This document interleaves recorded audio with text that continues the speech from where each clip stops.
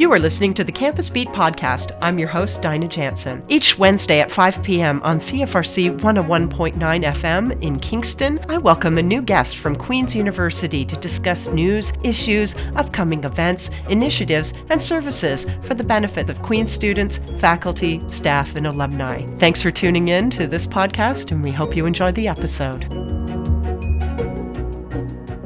Hello, everyone. We are in studio with Mona Rahman, Education Coordinator of the Islamic Society of Kingston. Welcome, Mona. Hi, thank you for having me. Thank you for coming into the studio. And you've got some really important things to talk about today, including the Islamic Society of Kingston's Vigil of Remembrance happening on January 29th.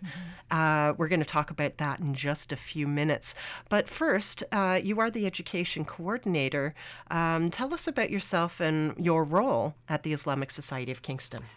Okay, so as the education coordinator, my committee actually oversees the Islamic school. So we run an Islamic school for children. It's a weeknight and weekend, so evening and weekend classes where we teach Quranic reading to the kids and then Islamic studies on Saturdays.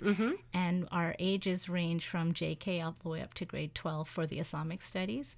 And it's in addition to the education aspect of that, it's also a chance for all the kids to get together with their peers in the Muslim community. So there really is, whenever you have a school, there's really two aspects. There's the education, but also the social connections, because these kids are all scattered all over Kingston, so they can gather together and in a place where you have things in common. And so it's hopefully some positive peer pressure.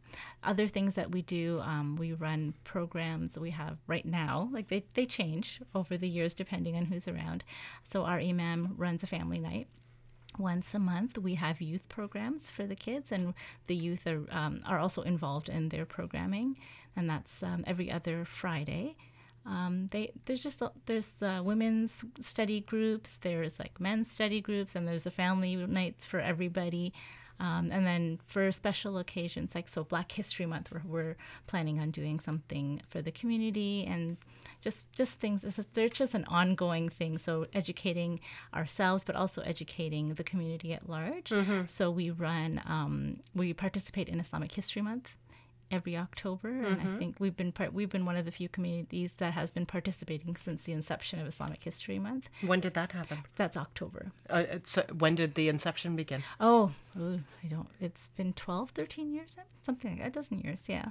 Great. So yeah, no, it seems like we try to do something that affects everybody, I guess. So no matter what you're interested in, you'll have something to find. Great. So thanks for telling us about the education and social work that the Islamic Society of Kingston is doing, particularly for young folks. We also actually have a children's program. I forgot about that. It's called MC Squared. Okay. So Muslim Children's Circle, that once a month. So nice. Yeah, every age group we have something for you. Okay. So tell us a little bit more about the Islamic Society of Kingston itself. What does it do overall? Oh, I mean, it's basically just a community organization. And it actually, if you look at the history of Muslim organizations in North America, there was a big sort of flow of people coming in the 60s. It wasn't the first flow, but because of the, that whole Trudeau era of multiculturalism, and there's a lot of people that came to study. So all across North America, you started having Muslim Students Associations forming. And Queens was one of them. So we had the Queens Islamic Society. And as these students and faculty settled, and like my father came as a student, he settled in Kingston. And I say as they grew up, all of these organizations evolved into community organizations. So Queens Islamic Society became the Islamic Society of Kingston. And then QUMSA, which is now the Queen's University Muslim Students Association. And you can see this all across North America, and that, as the kids, so I'm one of the younger of that first generation of kids, grew up to teenagerdom, youth groups started. So we had a Kingston Muslim youth here. And then as they went into university, they revived the MSA. So Kumsa started again, so the revival of Kumsa. And Kumsa was actually part of the revival of the Muslim Students Association of North America. So, I mean, that was just the natural evolution all over. Okay. So the Islamic Society, it's basically, we try to keep it like a hub for the Muslim community in Kingston. We built the mosque in 1996, so the Islamic Center of Kingston. I didn't grow up with a mosque. Okay, where is the mosque located? It's on Sydenham Road. It's just north of exit 613. Okay. Of the highway. So it's very convenient if you're traveling, if you're doing that Ottawa, the Montreal, Ottawa, Toronto stretch. A lot of people just stop by to pray, maybe have a snack, just get a little bit of a rest, because it's a very good stopping point. Okay. Stop. So yeah, we call it the spiritual en route. Like en route as in Exactly. like the Yep. So it's a spiritual en route. We've got a vending machine. We've got a little kitchen if you need some tea. And the some of the people at the mosque actually who are there regularly, they've set up a little station for coffee, some snacks on the weekend, and I think they're doing it every weekend. Wonderful. So there's always something, to help. Great. So CFRC has learned just this week that on January 29th, the Islamic Society of Kingston is holding a vigil of remembrance for the victims of the Quebec City shooting 3 years ago. For our listeners who may need a reminder, can you remind us about what in fact happened in Quebec City on January 29th, 2017? So yes, that was a very sad day for all of Canada. In that on January 29th, after the last prayer of the day, a lone gunman came in armed and just started randomly shooting into the mosque. And I think it was shocking because first, it's a mosque, it's a place of worship, and no matter what your place of worship is, it is seen to be, that should be a sanctuary. It should be a place of peace. It should be a safe place. And so to have that violated, I think, is very traumatic for everybody. So I'm just going to say the names of the people that passed away. Please do. It was, so they were Ibrahima Berry, Mamadou Tanu Berry, Khalid Bel Kachemi, Abdul Karim Hassan, Azzuddin Sufyan, and Abu Bakr Thebti. So 6 men were killed. 1 man was injured. He was shot 7 times and injured such that he is now paralyzed. And they left 6 widows and 17 children altogether. So we now have 6 single moms taking care of a total of 17 children. So it's not just one day. It's an experience that has affected that community. So I would say that, I mean, obviously it was probably the first time that has ever happened in Canada. I think it was. And so it really affected people across the nation.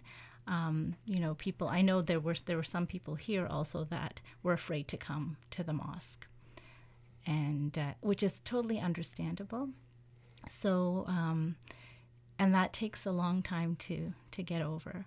For me, I know my community, and you know that this is a one person's act, but it doesn't help you in terms of how you feel. So you sort of you do your best, but you have faith in God that you have that trust in God, but you do take more precautions, like, you put up more security cameras, which, when you're at a mosque, you don't feel like that's something that you have to do. But I think that awareness has come to people that, no, we do have to be careful, but not, I find it hard. I don't think anybody should live in fear. And I think we should, we remind ourselves that the majority of people are very good and kind people. And we see that in Kingston. And no matter what has happened, whether it's here or in other places in the world, the amount of support and the outpouring of love that you see, like we had so many flowers. And it was like, this wasn't even our local community that was affected. But you could see, because they want you to feel safe in our community. Can you tell us more about the impact that the shootings had, too, for not only Muslim but non-Muslim communities in Canada? You've talked about outpouring of solidarity and certainly sympathy. But what else do you think is happening in terms of the impact? I think it depends on where you are. Like I say here, whenever something happens, I mean, I'll go back a little bit. There's a saying in our tradition where the Prophet Muhammad said, may peace be upon him, and I'm just going to look this up here so I don't misquote it. So there's a tradition in that the believers in their mutual kindness, compassion, and sympathy are just like one body. When one of the limbs suffer, the whole body responds to it with wakefulness and fever. And I think that is very true. Whether it's the Muslim community or the community at large, when one part of your community suffers, everybody feels it. So the fact that this happened at a mosque, I think anybody, like I said, any place, if you frequent a place of worship, I think it affects you because you realize that this place that I consider a safe place has been violated. And especially in Kingston, I know that with our Jewish neighbors, with the synagogue, they've also had problems with respect to vandalism, but with respect to Jewish communities across the continent, there have been similar shootings. So I think that has also brought us closer together, and that we know that they're there for us and we are there for them. With the Quebec City shooting and, shootings that happen in other places of worship, including synagogues or even Christian churches too. Yep. With the Quebec City shooting, I'm understanding that the obvious Islamophobic motivations. What can communities do to combat Islamophobia in Kingston and Canada overall? How can people like me, non-Muslim, be a better ally? Honestly, generally, with any kind of bigotry, the cure for that tends to be just knowledge. Get to know each other so that you're not, I mean, I always quote this and that, we say that, my dad said, ignorance leads to mistrust and fear, which leads to hate. And to combat that, you have to take it to the root and get rid of the ignorance. So, get to know your neighbors. I'm sure everybody has Muslim neighbors. There's, your kids have Muslim peers in school. Just don't be a stranger. Basically, be helpful, like we at the mosque, we tend to have open houses. We have that annual bazaar every November that everybody comes to because there's so much food from different countries, and that is one of the ways in that we have gotten to know each other. With the Muslim community, we have actually, from my parents' generation, they have always been involved in the community at large. And I think that is a big part of the reason why when things like this happen, 9/11, the shootings in Quebec, the shootings in New Zealand, we already have a connection. And so people are very quick to call and say, are you okay? So you have that connection with each other. And that is how you combat Islamophobia, because Islamophobia technically, literally means the fear of Islam. And where does fear come from? Ignorance. Yeah. So it's just, and I think in terms of allies, it's, standing up and calling people out. I have friends that after the Quebec City shooting, I shouldn't have been surprised. I was very grateful on social media when people were being, there's always those ignorant people that will say things. My old friends from high school are the ones that I noticed, you didn't even have to say anything because they're the ones that are responding to people on your behalf. It's hard to always be the one that has to defend yourself on these misunderstandings and misconceptions. That's a really good point. And I think I'm just going to harken back to a couple of things that I recall in the last few years, just in particularly in the U.S. election Yes. cycles. Yeah. Unfortunately, like I remember when John McCain was giving one of those town hall talks, and somebody had said something like Obama is a Muslim, Yeah. and then John McCain's response, so, oh no, he's a really good guy. Yeah. As a, like, so okay, sure, Obama might be a good guy, but you also just threw an entire There's group that of people. unconscious bias that's in there. Yeah, but society picks up on Yeah. these cues. And then, of course, during the last U.S. election cycle, when it was Trump and Clinton debating away, and there was one of those town hall things as well, and a woman got up and asked, so what do we do about Islamophobia? And Trump's response was something along the lines that, maybe Muslims should be policing themselves and, rooting at those terrorists, et cetera, et cetera. Why? But with that in mind, like, how much does that actually contribute to Islamophobia? And even if people don't necessarily think of themselves as haters, Yeah.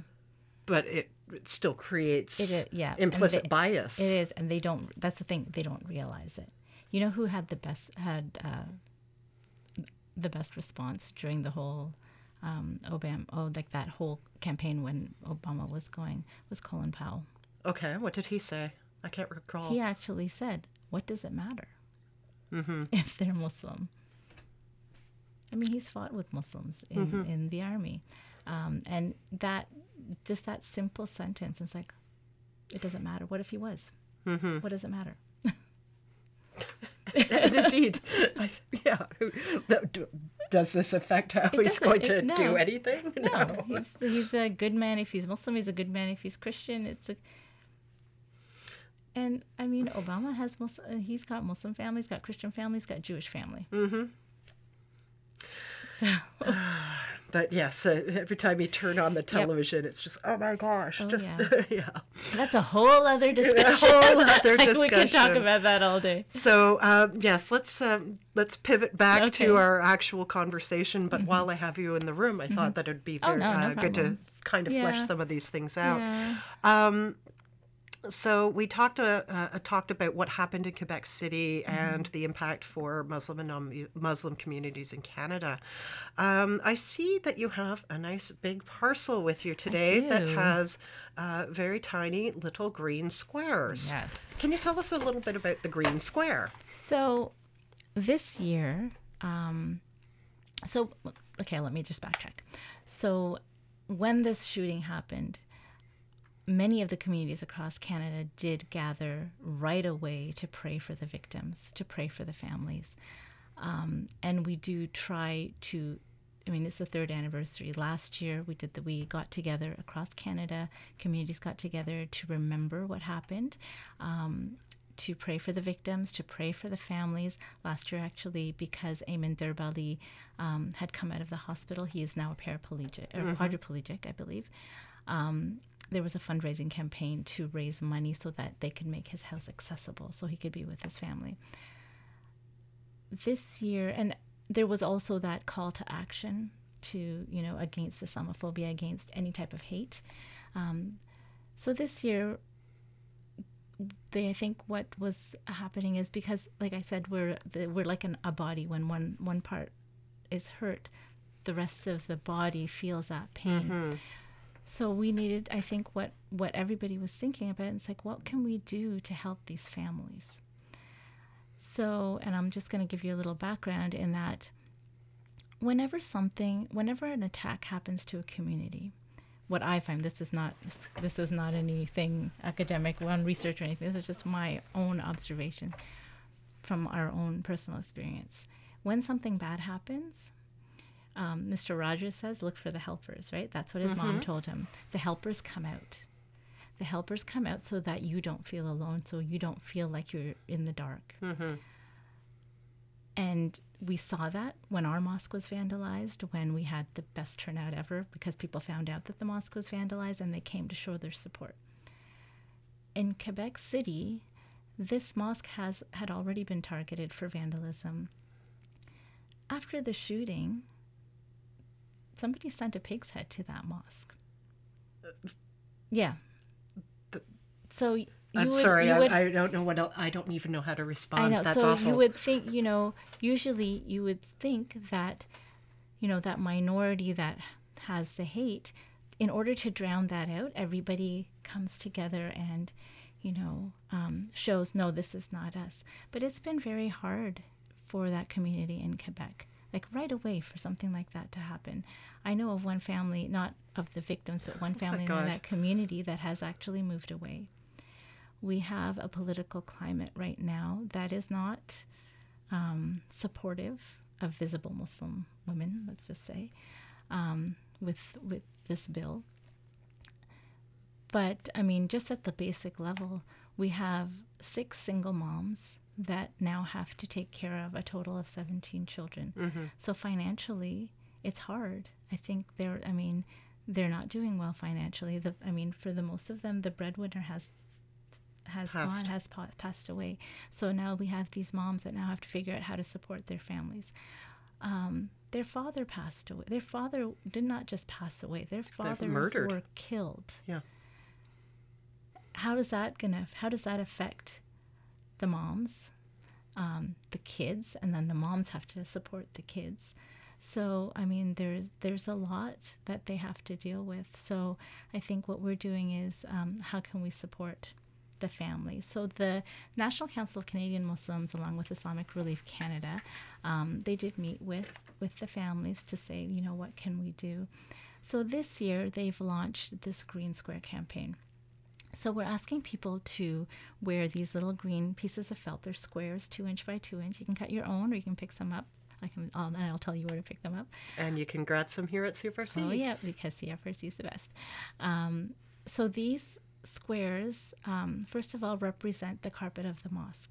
So that green carpet at the mosque was soaked with our brothers' blood. Okay. So to remember what happened to them. But green also is a symbol of hope. It's a symbol of, basically hope of renewal. After the winter, we have the spring when everything turns green.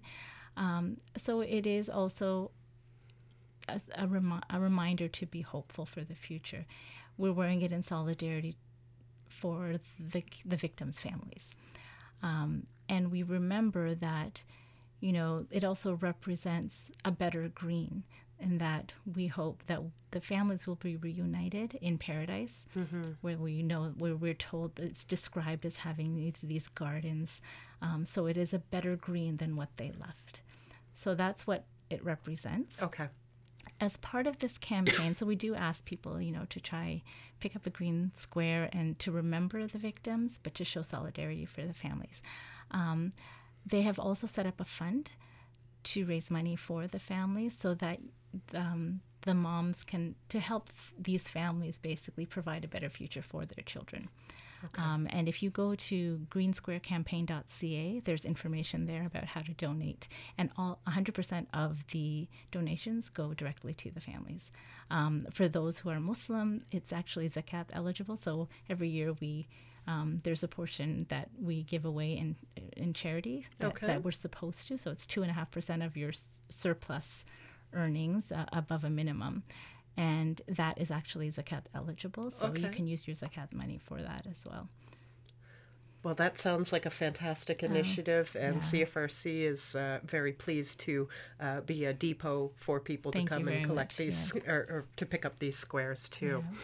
Yeah. So with the vigil itself, mm-hmm. when and where is that happening? So we will be having a vigil, so prayers for the victims and remembrance at the Islamic Center of Kingston, mm-hmm. from 6:30 to 7:30. And the Islamic Center of Kingston is located at 1477 Sydenham Road, mm-hmm. which is, the easier way is just to say it's just past 401 on exit 613.